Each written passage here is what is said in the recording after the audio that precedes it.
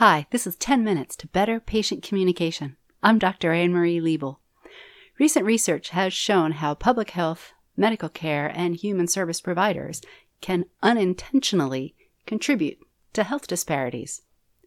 Now, I've written before that as an educator, I see parallels between these findings and similar findings in the education sector. There's decades of research showing that teachers can unintentionally treat students differently based on race, class, gender, sexual orientation, language background, and more. This is distressing considering that most of us who go into helping professions genuinely seek to make a positive difference in the world. It's easy to think, not it, but the fact remains that even as well-intentioned people, we're sometimes making assumptions we're unaware of. As one provider put it to me, I don't want to unintentionally offend people. If that's you, listen on. In this episode, we'll take a look at the role ordinary language can play in health disparities, and importantly, what you can do about it. Welcome to 10 Minutes to Better Patient Communication with Dr. Anne-Marie Liebel. Providing you with tips and strategies you can use to improve your patient engagement. When there's talk about health disparities in providers, it's usually around issues of implicit bias. Now, bias is a topic that can get people defensive easily, and sometimes that's for good reason, as I've written and talked about before, and I've got some links in the transcripts to other podcasts. There's a couple things I want to quickly say here in order to get where we're headed, which is language. You probably already know that everyone has bias.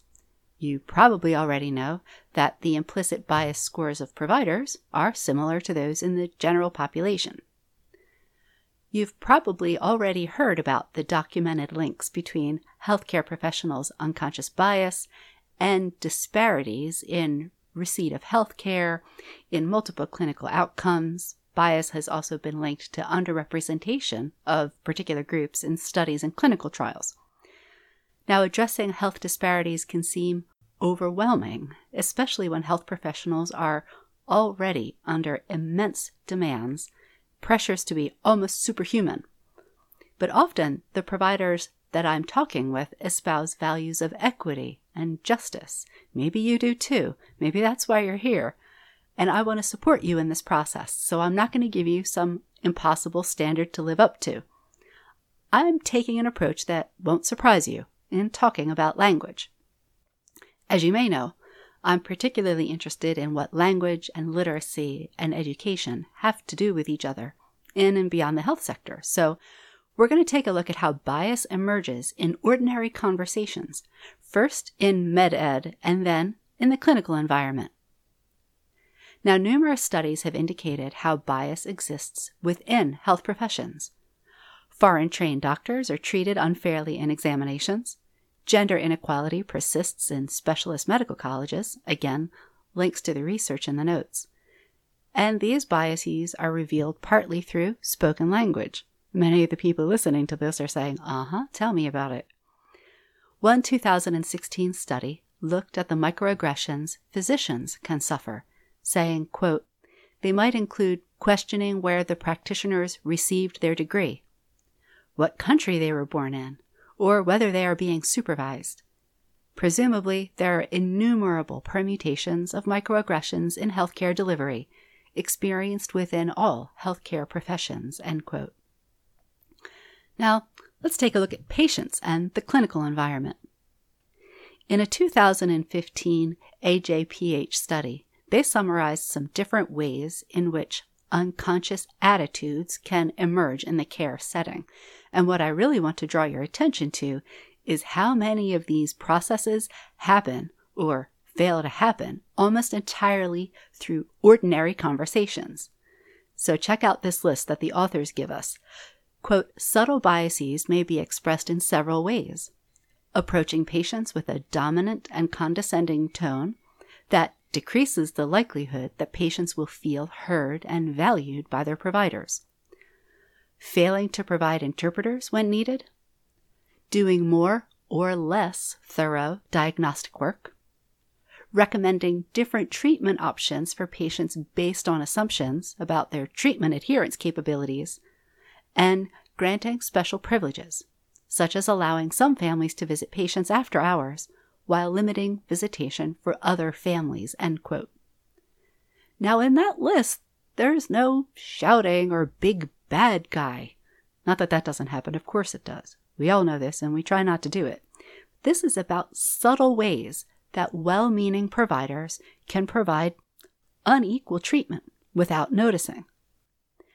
Now, I've written and talked and done workshops on microaggressions in healthcare environments.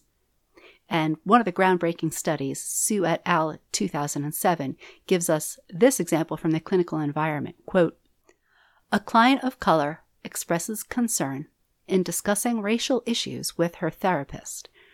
Her therapist replies with, 'When I see you, I don't see color.' The hidden meaning is your racial experiences are not valid." And this is one example of the theme of color blindness. Nadal et al. In 2016 analyzed several studies highlighting the types of microaggressions that genderqueer people encounter. And these are interesting for the mix of there's some that are written language use, there's some that's oral language use, and there's some that's multimodal language use. For example, they discussed, quote, encountering only binary, that is only male or female option, gendered bathrooms at healthcare facilities, binary gender checkboxes on intake and insurance forms, insurance policies which either passively omitted or actively excluded transgender-specific services such as hormone therapy or sex reassignment surgery, and discrimination during interactions with healthcare providers, end quote.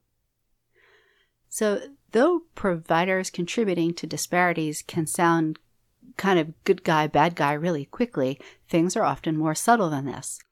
Our everyday words and actions, and silences and inactions, can and do contribute to discrimination, even unwittingly. This is in part because language is social. Well, what does that mean? I'll turn to linguist Norman Fairclough in his 1989 Language and Power. Quote, "Linguistic phenomena are social, in the sense that whenever people speak, or listen, or write, or read, they do so in ways which are determined socially and have social effects," end quote. For the remainder of this episode, I'll begin to dig into some of these ideas. There are several forms of critical research used to show what is taken for granted in everyday speech, action, and writing. This is an important endeavor, in part because much of what we do with language escapes our conscious awareness. We rely on assumptions and ways of talking, acting, and being that we use almost automatically. And we get these ideas and terms over time through the many communities we're part of. These are reinforced also through the media we consume, for example, or casual talk at dinner, or the way we share stories in online groups. We're often unaware of these sophisticated workings of language in our everyday lives, as they're habitual. It's easy to think of the words and phrases we use every day as normal or natural, value-free or neutral, no big deal. But it's actually not easy being intentional with your words. There's an allegory in anthropology and ethnography that my former professor Brian Street retold several times. It's used to caution researchers about the ethnocentric bias. And it's that the fish would be the last creature to discover water. Among other things, this means it's hard for us to notice our own language, but it's necessary if we don't want our words working against us. One way to catch ourselves in the act of implying negative messages we do not intend is by stepping back and listening to ourselves. You know the patients or clients it's easy for you to talk to, just like I know the students it's easy for me to talk to. The next time you talk with a patient who's not in that group, give yourself a moment to reflect afterward. How did things go? What did you say? How did you feel? Here are some questions that might help you take a different look at the situation. How might I respond differently in this moment if this person looked and sounded like me. Would I respond in this same way if this person reminded me of a beloved family member? Or, one of my personal favorites, how would I respond if this person was one of my favorite celebrities? Try asking these questions of yourself, even for just one day. The good news is, the tools to help your words flow from your values are already in your hands. Language is one of the most powerful tools in our human toolkit. Recognizing your power and your words' power is what this is about.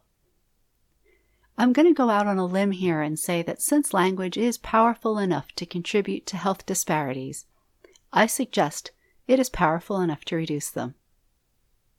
Now, I'm not suggesting that disparities will somehow fall away if we all just watch our language. Material realities need addressing as well. Systems-level action is necessary. And I'm continually inspired by the work of health providers and public health professionals in addressing some of the most pernicious and difficult issues facing society. If you'd like me to come and talk to your organization about this, go to healthcommunicationpartners.com and click on Contact. There's also an Addressing Implicit Bias audiobook bundle available right there on the site. This has been 10 Minutes to Better Patient Communication. I'm Dr. Anne-Marie Liebel.